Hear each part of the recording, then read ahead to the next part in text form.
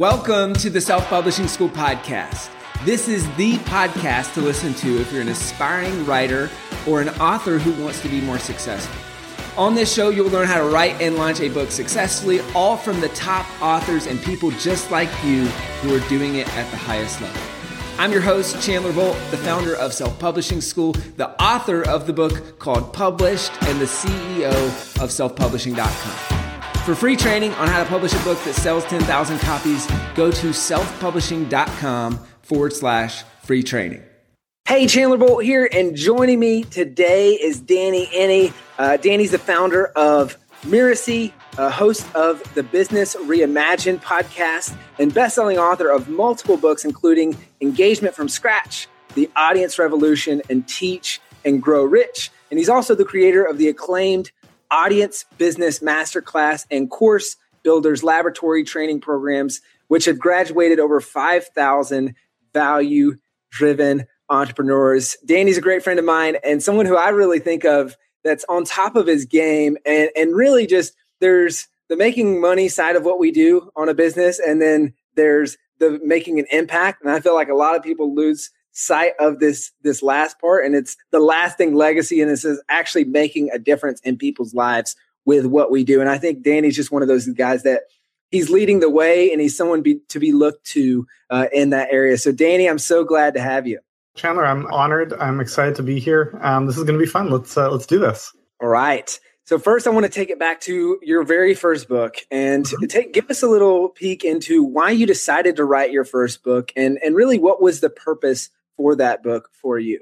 So I have to ask a clarifying question, because there is the first successful book that I wrote, which was in 2011, we published it. And then there's the book I wrote and published in, I think, like 2006, that when I didn't know anything and it didn't do well at all. And it was about like totally unrelated to my current career. So which first book do you want me to talk about? Let's briefly touch on the first book and maybe some lessons learned with that. And then let's transition into like the next one and what that meant for you and your business. Practical first book. Yep. Got it. So my first book is a book about writing. I was 23 when I wrote and published this. But I found that I was coaching a lot of people on their writing in different contexts. I was giving a lot of people the same advice. I was like, I couldn't find a good resource to recommend. I was like, I'm going to write this. So I wrote it out. I think for what it is, it's still a good book. Self-published it, had a book I could hold in my hand. It was totally awesome. And, I knew nothing about marketing. I figured you just put it up there, people must buy it, right? Like that's how it works. So maybe over its lifetime, it sold a few hundred copies. Its lifetime being like 10 years now. And I learned from that, and from, I made my way into the world of marketing later in my career. I was like, okay, obviously I didn't do that right at all. The next book that I published is Engagement from Scratch. I published that on November 29th, 2011.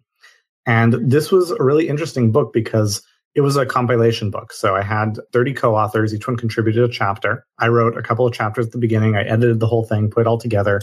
And it's interesting because I hate compilation books. I can't stand them. I find they're usually like super shallow, and, everyone says kind of the same thing. And like, it's not the kind of book that I would enjoy at all, but it's very much what I felt the market needed. And at the time, the topic is engagement, how to build engagement with your audience, and how to do it if you're starting from scratch, because, engagement from scratch. And at the time, there was a lot of talk about engagement, but it all kind of assumed you already had an audience, right? There was nothing about like, okay, so if I'm Dove or I'm Coca-Cola, this is how I build engagement. But what if my email list is like, me, my other email address, and my mom? Then what do I do? Like, and there's no good information. There were no good resources. And so I wanted to get the insight, the input I needed. And this was very much a book that was engineered to be a marketing tool for my business. And the book did phenomenally well. I mean, it's been downloaded through various channels, I don't know, maybe 120,000 times over its lifetime. And it really, in a lot of ways, put me on the map, grew my initial audience, and paved the way for what I would then write with my later books, The Audience Revolution and Teach and Grow Rich, which I completely wrote myself. So, and we can go wherever you want from there, but those are my two sliding door stories of my first book. Now tell me, when you say the book was engineered to be a marketing tool for your business, what do you mean by that? I mean, it's not the book that I wanted to write because I was passionate about it. It's the book that I knew the market wanted. I knew the audience I wanted to reach. They needed and wanted this information. And even the selection of the co-authors that I invited to participate, it was very intentional. I mean, a lot of people, what they try to do is get 30 of the biggest names they could possibly find, which is frankly hard to do. Or they get like 30 of their buddies. And I didn't do either of those things. I got a handful of this is at the time. A lot of the people who contribute to my book are like huge deals now. But at the time, there were a handful of like really top tier people. Guy Kawasaki contributed a chapter. Mitch Joel contributed a chapter. Brian Clark contributed a chapter. And these are all people with whom I've worked hard to build relationships. And getting the first few people is the hard part. After that, the pitch changes from, hey, do you want to write a chapter for my book? To, hey, do you want to be in a book with Guy Kawasaki and Brian Clark and Mitch Joel? It's a much easier pitch. But the people I went after for the rest of kind of my co-authors were people who were kind of halfway in between, like they weren't rock stars yet, but they weren't just starting out. They were the people who had an audience, they had reach, but they were like not quite there yet. So they'd be very excited about being in an actual book with these people they look up to, but it's also they have an audience they could tell about it. So it was really planned and structured to help me grow my reach in that way. And it worked very, very well. Got it. Now, a couple follow-up questions on that. I guess, A, how did you know that this is the book that the market wanted? And then the second question would be, how did you get those bigger names? And like, what does the pitch look like to even get someone to be a guest contributor for your book? Great question. So in terms of how did I know this is what the market wanted? Well, I'd already been active in the space. I kind of started out in this world in the beginning of 2011. You know, at the time, I earned the name the Freddy Krueger of blogging because I was guest posting everywhere. And someone noticed and he commented on a bunch of the posts. He's like, wow, Danny, wherever I turn, you're there. It's like you're Freddy Krueger. So I was out there and I was publishing and I was interacting. And from the discussions that were being had on my posts and the comments and the feedback, I was getting a sense for what it is people wanted and what they were responding to, what they were looking for. So that's kind of a big part of where that came from. Now, what the pitch was, I mean, it was essentially, I'm putting this book together and I'd like to invite you to contribute a chapter. Now, that being said, and, you know, I put a nice pitch together and here are all the people that I'm approaching, many of whom ended up not being interested, but like kind of to set the target for what I was trying to do with the book. You know, we're going to have sponsors. Like I really put a lot into trying to make this look serious and professional. But it's also really important to keep in mind that like you want to recognize what kind of an ask this is. Mitch Joel, who's a friend of mine and one of my co-authors, he said this to me and it's like, I don't remember how he said it. It sounds a little arrogant and he's really not like that. Like he's the nicest, humblest, most helpful guy I know. But what he basically said is that, look, you know, when Seth Godin asked him to contribute to the End Malaria book project, like Seth Godin was doing him a favor. When I asked Mitch to contribute a chapter to my book, Mitch was doing me a favor. Right. And that's the case. Like that's, you know, it's not about arrogant. It's just, I was just starting out. That's what it was.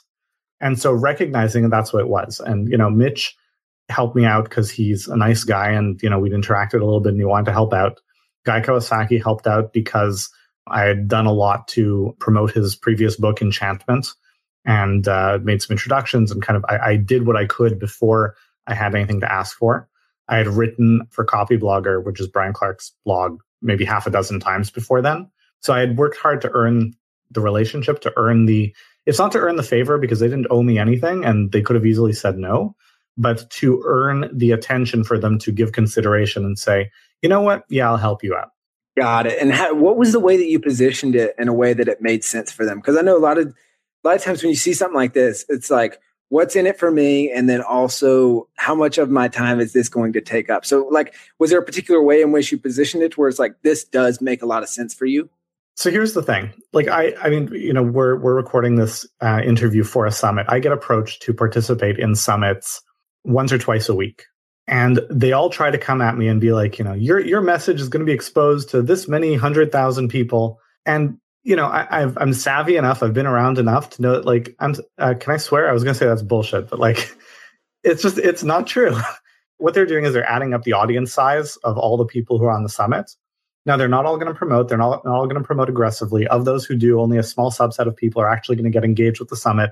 Of the people who engage with the summit, not all of them are going to see my interview. Of the people who see my interview, most of them are not going to click through and kind of explore my stuff further. When you follow the math through, like the exposure is minimal. the Self-Publishing Summit is a very well-organized summit, so that's not necessarily what's going on here. But whenever somebody approaches me and, if they're working hard, if they're trying to get something off the ground, they're just getting started and they're putting in the time and elbow grease to try to make it into something great. And they're like, I'd love to have you on my summit. You know what? A lot of people helped me out when I was getting started that didn't have to.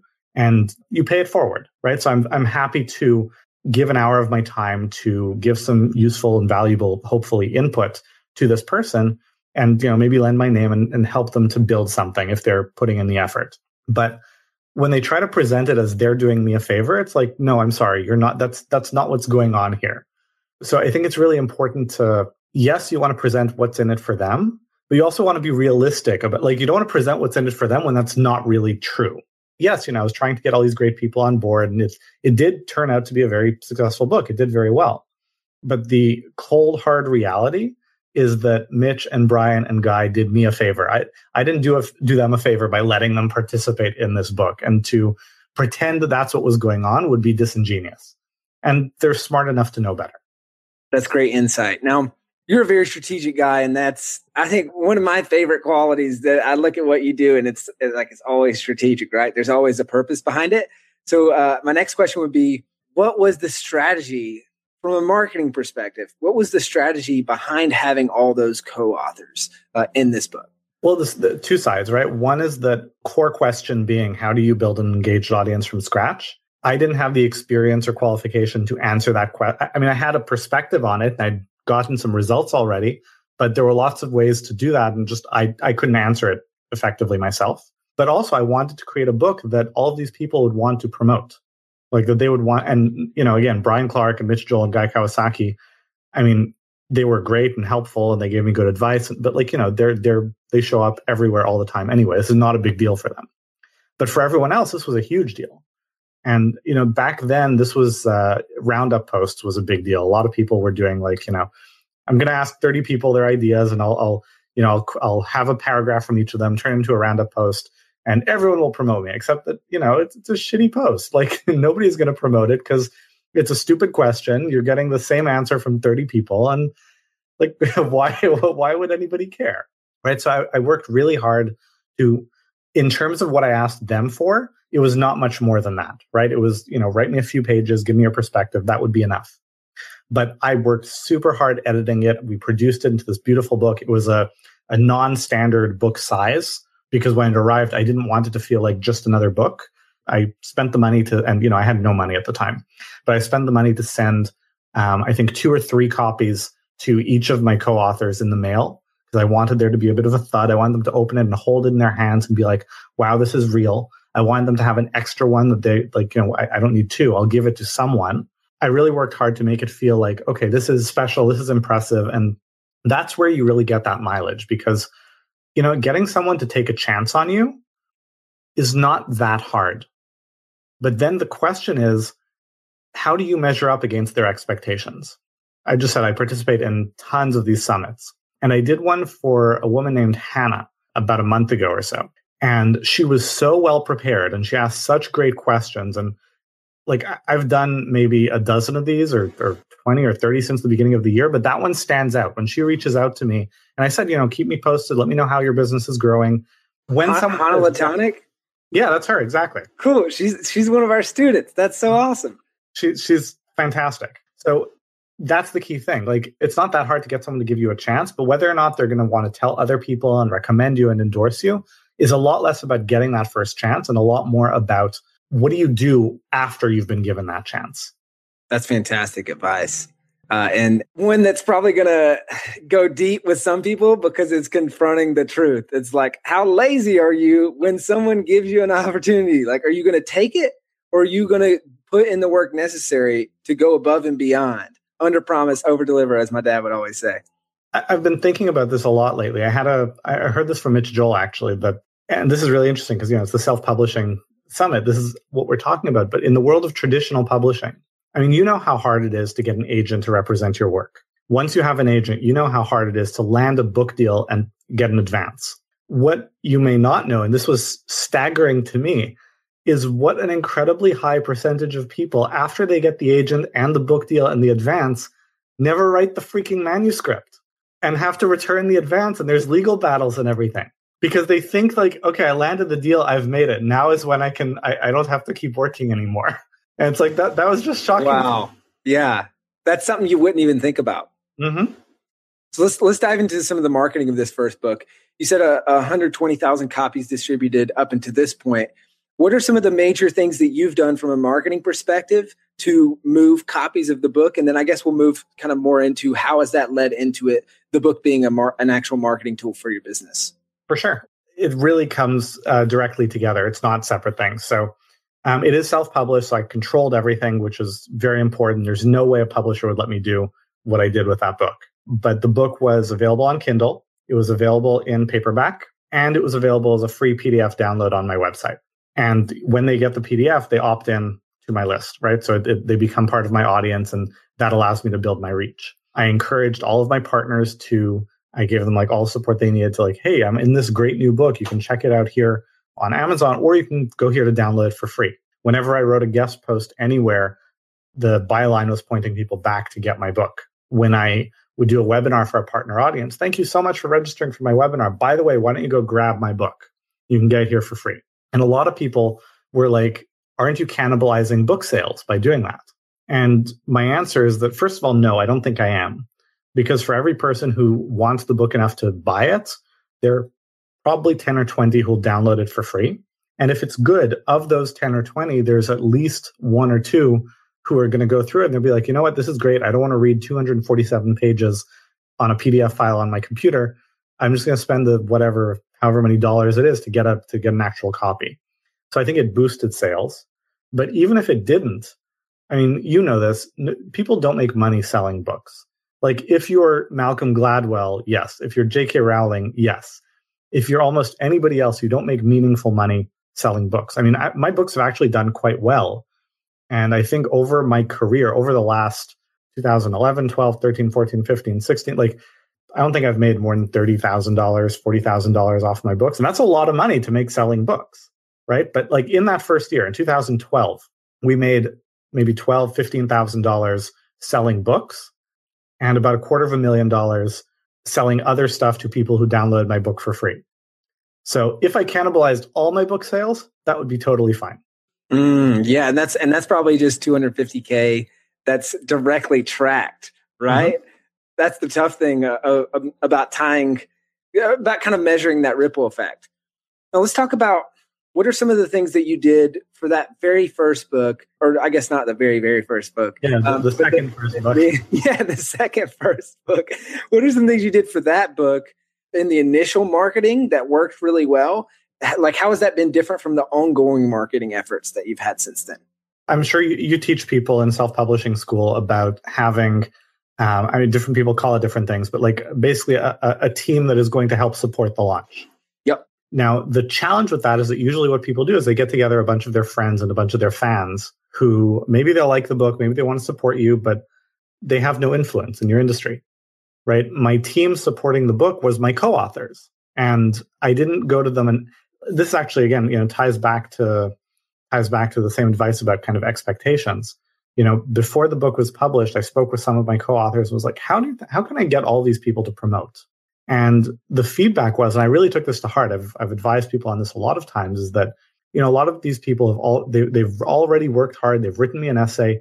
Now is not the time for me to ask them for anything. Now it's the time for me to deliver and impress. And if I've done a good job, they'll want to tell people. But like, don't try to control it. Don't try to force it, because you just come off like a jerk. So I didn't have any arrangement where it's like, every co-author has to email twice or anything like that. But it's a really good book.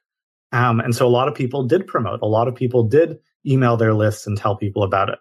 And that was engineered, but it wasn't forced, right? Two very different things.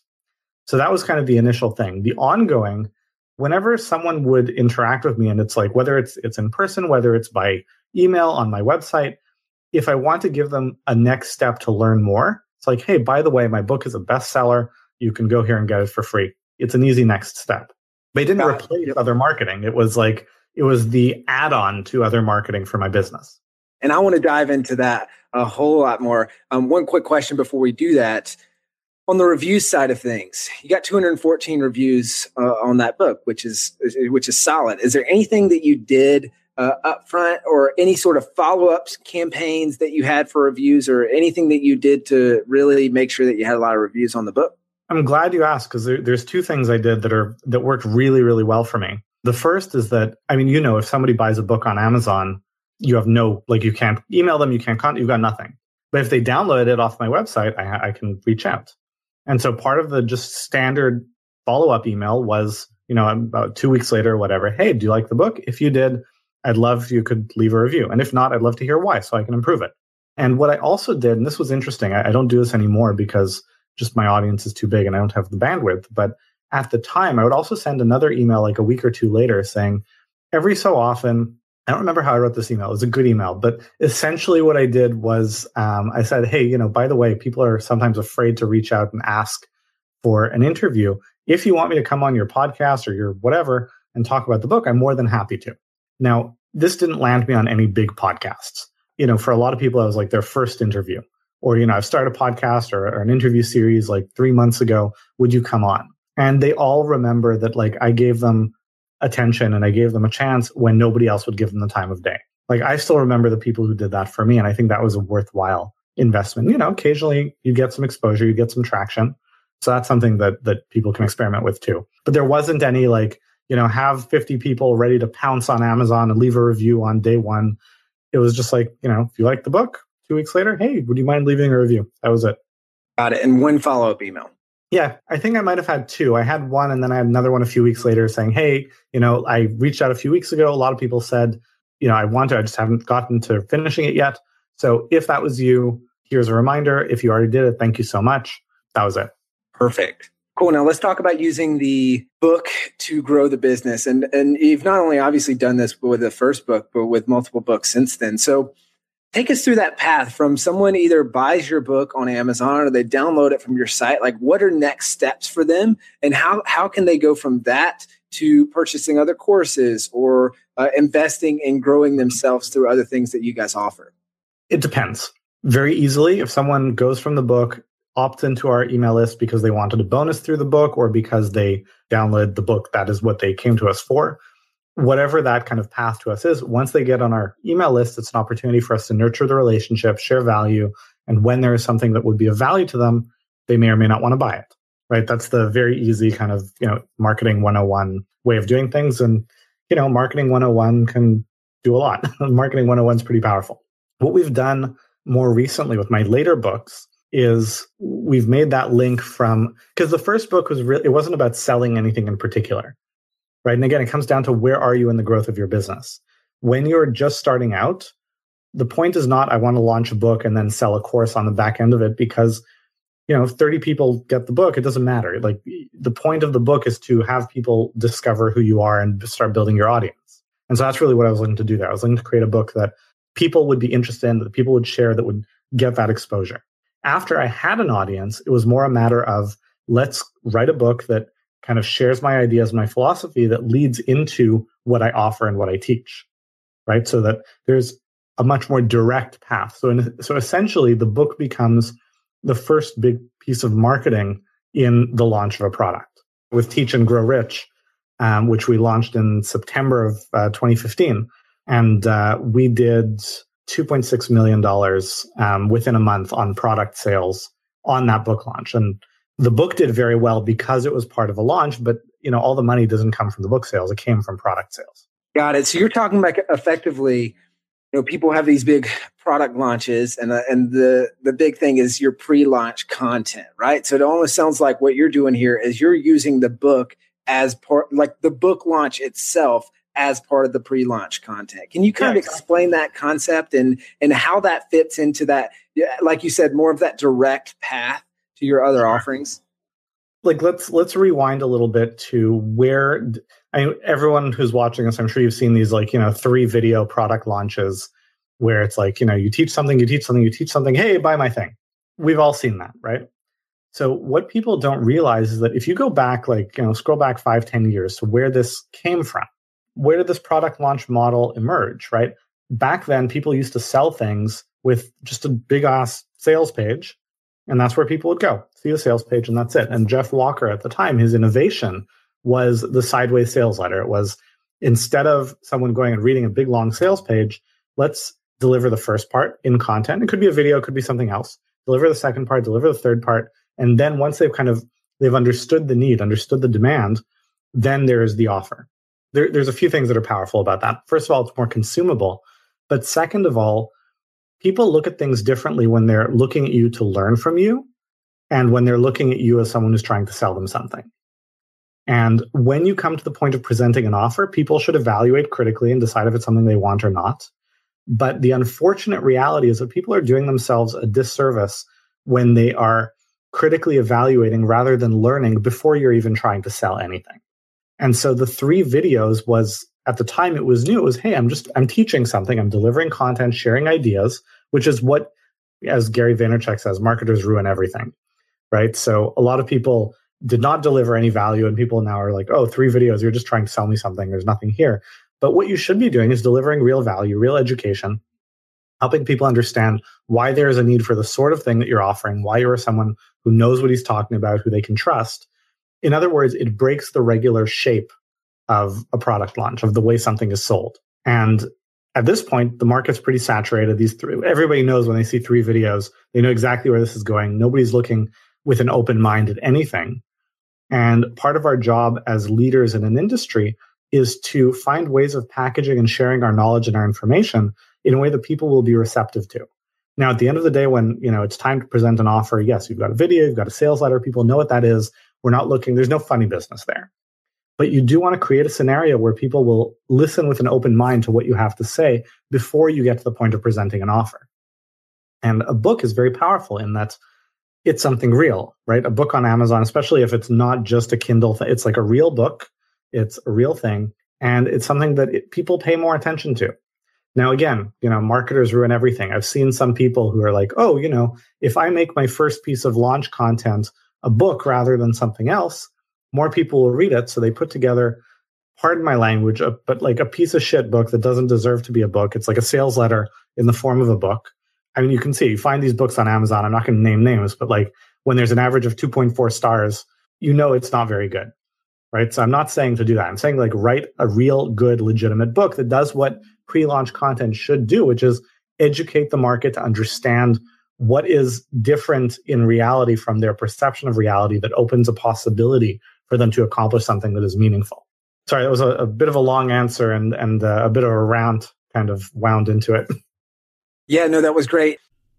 Hey, Chandler Bolt here. I hope you're loving this episode so far. It's time to go from inspiration to implementation. All right, so if you've learned something, we want to help you implement what you've learned with your book. So what I want you to do right now is go to selfpublishing.com/schedule, book a publishing consultation with one of the experts on my team. We'll talk about your goals for your book, your dreams, your challenges, your next steps, and we'll start putting together a plan. All right, so go to selfpublishing.com/schedule, book a call with the team. Let's see how we can help with your book. It's time to implement. How does the book fit into the flow of your launches? And I guess that would be my first question. Then also, how do you counter the consumption part of it, right? Because a book for most people there's a much longer time for consumption as opposed to let me watch this 15-minute video. And I can do that without having any physical effort on my part. I just sit here and watch the video. So I guess the first question would be, how do you deal with that consumption? And then the second question would be, how does the book fit in with the other things leading up to your product launch? Okay, great question. So, and they're kind of tied together. So in terms of the structure of a launch in general, something that we've found with our own testing, we've seen a lot of our peers do this testing, more people will opt in to get something that they can download or take or get than they will for a video, because a video is like effort right now. But having opted in, more people will watch the video than consume the whatever they're getting, the PDF, the book, the et cetera.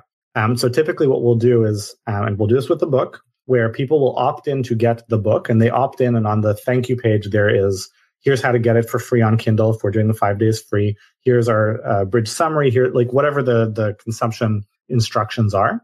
And we'll have a video that's about 15, 20 minutes long explaining the core ideas for the book to both give them an overview and reinforce why they should read the book, like to encourage consumption.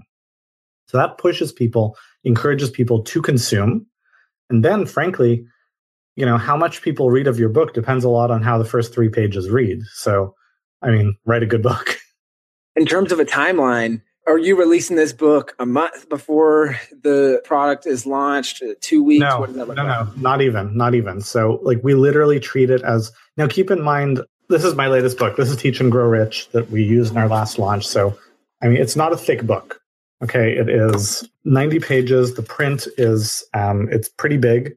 You can read this in an hour and a half. So it's not a huge thing to consume. I don't know that if it was bigger, like I'm going to do a revised and expanded edition probably early next year. I don't know that would change my launch timeline, but just keep in mind, like you can consume this pretty quickly.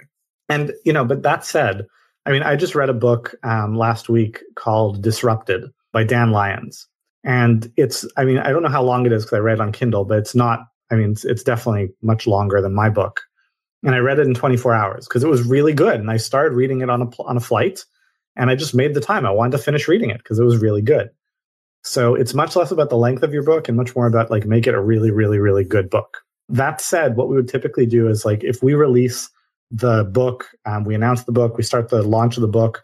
It's free for 5 days on Kindle. If you want to do that route, and there are arguments for and arguments against. That's our first piece of pre-launch content. The second piece of pre-launch content will go out on day 4 or 5. So basically, as the free for 5 days ends, the third piece will be on day, 8 or 9-ish. Then we'll lead into a webinar and lead into the offer. Like the whole launch is about a 17-ish day thing. And the book launch is the first 4 or 5 days of that. Got it. And that's 17 days start to finish, or that's 17 days start? Okay. So not even like just till the cart open. That's like cart close. Cart close. Yeah. Perfect. Now you did this with the Teach and Grow Rich book. Have you done this exact model with other product launches? Well, no. If you do the same exact thing twice, then you haven't learned anything from the first one. So no. But before Teach and Grow Rich, I wrote the Audience Revolution. We used that for a launch of our Audience Business Masterclass in April of 2015, April of last year. It feels longer, but April of 2015. And that was like our first attempt at like, let's try this model. So what we did with Teach and Grow Rich was much more robust and sophisticated. That's what I want to kind of dive into is what are the lessons learned between the 2 times that you've done that? And then how has that changed? It hasn't changed dramatically, but we just put a lot more into it. Like what I've learned over and over again is that projects that you resource properly with enough time, money, manpower, whatever, are the ones that tend to do well. Now, with the Audience Revolution, with our launch of the Audience Business Masterclass, it was a relatively last minute thing.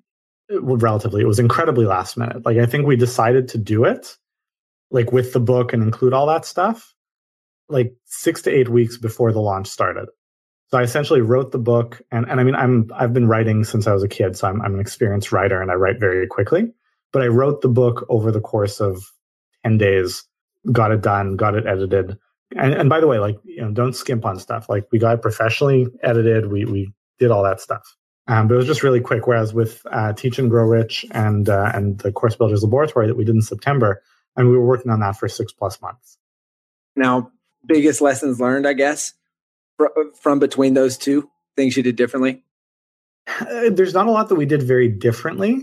So I guess what I would encourage people to do is people often think the book is the core of what you're doing. So it's like, make it a great book. And it should be a great book. I'm not saying not to make it a great book, but your offer is the core of what you're doing. What you're selling is the core of what you're doing. And you want to make sure that the book leads to people wanting that offer. And with the Audience Revolution, it's not as direct of a step. It was a little more of a stretch to make that happen. Whereas with Teach and Grow Rich, it was built to lead in that direction. And it's not a worse book. Teach and Grow Rich is probably the best thing I've ever written. Like, I'm incredibly proud of it. I mean, I'm biased, obviously, but it's really good. And look at the reviews. Like, there's an occasional 1-star review from someone who's like, I've basically got 3 categories of 1-star review. 1, people are like, this book is short. Like, yes, but that has nothing to do with the quality, the content, the ideas, anything. 2, I don't like Danny because he sells stuff. Again, has nothing to do with the book. And 3, these 7-word reviews where it's like, I don't think this person read the book. Because like I'm so, like the ideas, disagree with them. You cannot read this book and not learn anything. Okay, like the ideas, disagree with them. You cannot say this book is poorly written because it's just not. It's really it's very well written. I'm a great writer. I'm not good at everything, so I'm comfortable saying that. So those are just like frankly, they're the bullshit reviews. But even with a few of those mixed in, even with people who are like going to give a 1-star review because the book is super short, it still got 4 stars. Now, okay, a couple questions on that. You said that the way in which it was positioned for the offer was better and that it leads to them wanting the thing that you're selling. Can you kind of break that down a little bit more and explain the differences in the two books and how they relate to the offers on the back end of them? Again, let's go back to our structure of a product launch, right? A lot of people have seen 3 videos and an offer. And a lot of people think the structure of a launch is give, take, right? Or teach, sell. That's not it, right? Those 3 videos are each meant to do something different. The first video is about helping people see an opportunity where there wasn't one before, right? So they're inspired by something that is possible that wasn't possible for them before. Maybe it's something they wanted, but they tried and they failed. They've given up. It's gone to a place of it's not an acute, I think I want to do this. It's a chronic, I don't think I can do this thing. So something emerges onto the scene, a change in the market, an idea, a way of looking at things, whatever, that makes something possible again. That's the first thing. The second piece of content is about helping them see that it's not just that it's possible in general, but it's possible for them. So what you want to do is think about when it comes time to present your offer, what are some big objections that people are likely to have? And in the second video, you're not like addressing them one by one in a list, but whatever you're teaching, whatever you're explaining between the lines is about addressing those objections before they come up. Now you're teaching in the first video, you're teaching in the second video, but there's a purpose to what you're teaching. You're not just teaching random stuff. And the third video is about showing what life can be like after they've kind of gone through this journey with you, like future pacing. And again, you're teaching in all of these, but there's something happening behind the scenes. So with the audience revolution, I did, I think, a really good job of presenting the emerging opportunity, like presenting what was possible when it wasn't before. But in terms of making it practical for people, I did that by kind of just teaching something out of the course. It wasn't terrible, but it wasn't great. And things went off the rails there a little bit. So, I mean, the process worked. We did well in the launch, but it wasn't as good as it could be. Whereas with Teach and Grow Rich leading into the Course Builders Laboratory, it's much more elegantly done. That makes perfect sense and great explanation there. Side question before we get into a couple final questions about back end revenue and stuff like that off these books. How do you deal with 1-star reviews? Okay, so I've developed you just saw I get upset. And I mean, the system bugs me. Like someone who, because we offer, for example, you can get like extra resources. Someone who says that like 1 star because the page is not working. I'm like, the page is working. You typed it in wrong. And there's nothing I can do about that. So like it frustrates me. What I've learned to try to do is just not check the reviews. What I've learned to try to do is just accept that, like, you know what? I don't think giving a 1-star review because a book is short is legitimate. But you know what? I'm not the guy who gets to decide that. The market decides what they think something is worth, and I've got to step away and just accept that. And I can either take that as feedback for the next time I write a book, or not. But like, you don't get to make the rules. You can just decide whether you get upset while you're playing the game. So yeah, I mean, but like honestly, it's hard to deal with it because like I poured my heart and sweat and blood and tears into this book, and someone who's like, they haven't even given it a fair chance. They're not really reading it. They're just like, it hurts because I'm human and it is what it is. But just getting some distance and recognizing there are more important things for me to deal with is really how I deal with it. Like, I know you can leave a comment in response and you can ask your audience to, hey, this came up. Like, can you leave a what do you think? I try not to get into that because it's just going to make me upset, even if it might be better for business. 100% agree on that. Okay, now from a long-term perspective for your business, we've talked specifically about how these books lead into individual product launches, but how do you see these books as a long-term play for building not only your business, but also your following and your audience? So the two things. First of all, a book doesn't just lead into a launch, it leads into an offer. Right? When somebody gets the book and there's a companion video series that they can get that essentially leads into a launch, that can happen live or it can be an evergreen version. Because just because someone discovers my book 6 months later doesn't mean they shouldn't be entitled to the same learning opportunities that everyone else was, right? So that's an ongoing thing. But ultimately, a book that you create is part of your body of work. As you create more stuff, it just becomes more and more visible. And the best thing you can do, like short term, people like to, how can I increase my reviews here? How can I get more people to download it there? How can, like, it's very tactical. But long term, big picture, the best thing you can do for it's like create great stuff, write a great book. And that's not to say marketing isn't important. It is, it's incredibly important. But if you're watching this summit, marketing is probably already on your radar. And the danger for people who are kind of in this space is more like getting too excited about the marketing and forgetting that none of it matters if the book is not a great book. All right. So a few kind of final questions. We'll kind of go rapid fire here. What's been one surprising opportunity that's popped up as a result of writing and publishing your books that when you first did it, you thought maybe you just didn't think it would happen, or it was just kind of a surprise? I don't know. I don't know if I have a good answer to that question. A lot of stuff has emerged, but when I do, so this is my approach to business in general. I take stuff on when there's something that I clearly think it will help me to achieve, and I think the door is open for interesting strategic byproducts. Right. So there are the benefits that I'm actually going after, but it's the kind of thing that could make lots of cool things happen. And so when cool things do happen, it's not a surprise. It's not like I was expecting it, but it wasn't a surprise either. So I don't know. I can't bring to mind a specific thing. How about it like an unexpected byproduct or something that's been cool that's helped you either build your business, your audience, or just like it just resulted in just like I've got something good actually. So the Course Builders Laboratory, which is our core offer at the moment at least, the September launch was the second time we opened the doors. We opened the doors to that in January previously, and we've already had a lot of students go through it. And Teach and Grow Rich was actually, this is also something that I guess was different from the Audience Revolution, in that it's a different kind of book from stuff I've written in the past. It's less how to. It's more big picture. It's more about where I see the industry going. It's a little more cerebral. It's a little more kind of high level. And I wasn't sure how that would be received, but it's like I had stuff I wanted to say. I had stuff that I think is important.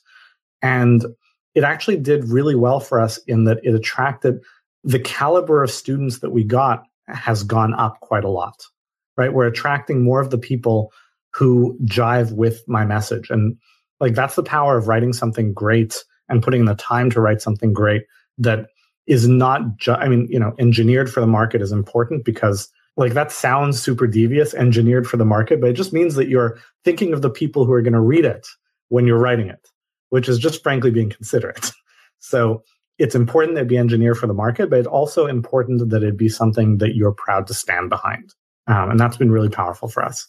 That's great. And that's a great surprise benefit. And also kind of tying together a really good theme here, which is make sure the book is good, make sure the book is designed for the market, make sure that you're thinking of the end customer and that you have them in mind when you're creating this book, not just slap together a book and start marketing it, because you're not going to be successful doing that. So I'm so glad you touched on that. Final question that I have is what would be your parting tip or piece of advice for someone thinking about writing and publishing their first book?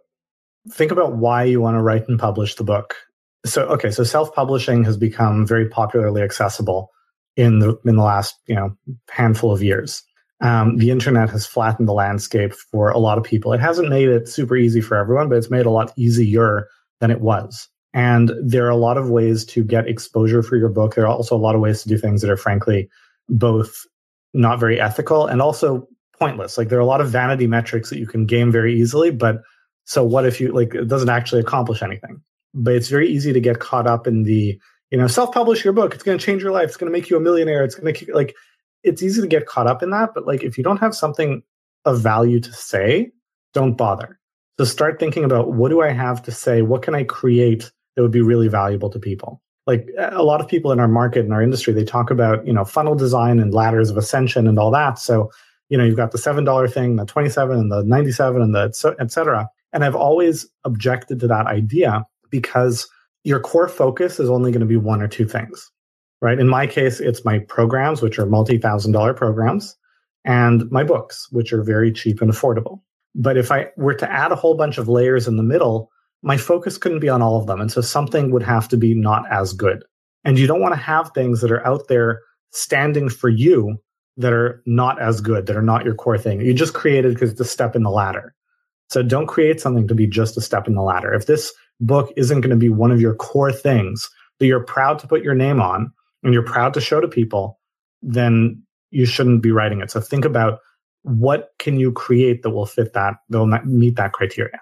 Love it. Danny, thank you so much for coming on today. I really, really enjoyed this interview and kind of taking a peek into your brain and to why you do what you do and also how you do it. I know it's been very valuable for me, and I'm sure everyone listening, it's been very valuable for them as well. So final question, where can people go to find out more about you, your books, and what you're up to?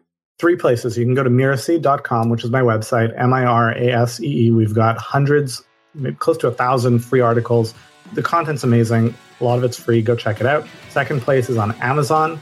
You can search my name or you can search my book, Teach and Grow Rich. Again, I am biased, but it's really, really good. And it's like $3 on Kindle. So, if you don't like it, get a refund. But seriously, it's really, really good. And third, if you're a person who likes to listen more than to read, my book is available on Audible, but also you can check out my podcast, Business Reimagined, on iTunes. Awesome. Danny, thank you so much. Thank you for having me. It's my pleasure. Thank you so much for watching or listening to this episode of the Self-Publishing School podcast. I know there's so many places that you can be spending your time. There's other podcasts that you could be listening to, YouTube channels that you could be watching.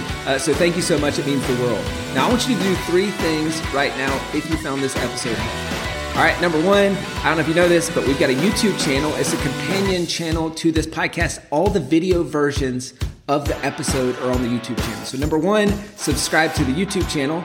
Number 2, if you're listening to this podcast wherever, whether this is Spotify, Apple Podcasts, number 2, I want you to subscribe to this podcast right now so you don't miss a future episode.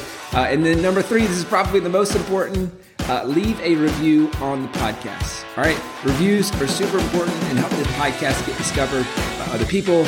So number 3, leave a review on the podcast. Thank you so much. I'll see you in the next episode. If you're on the fence about scheduling a publishing consultation call with my team, maybe you're not quite ready for that, I've got some free training that I think will be really helpful for you. All right, all you have to do is go to register to sign up. Go to selfpublishing.com/free training. When you do, you're also going to get a free digital copy of my new book published. And on that training, you're going to learn the next steps, so how to implement with your book. So how to write, how to publish, how to launch successfully. So go to register right now at selfpublishing.com/free training. I'll see you there.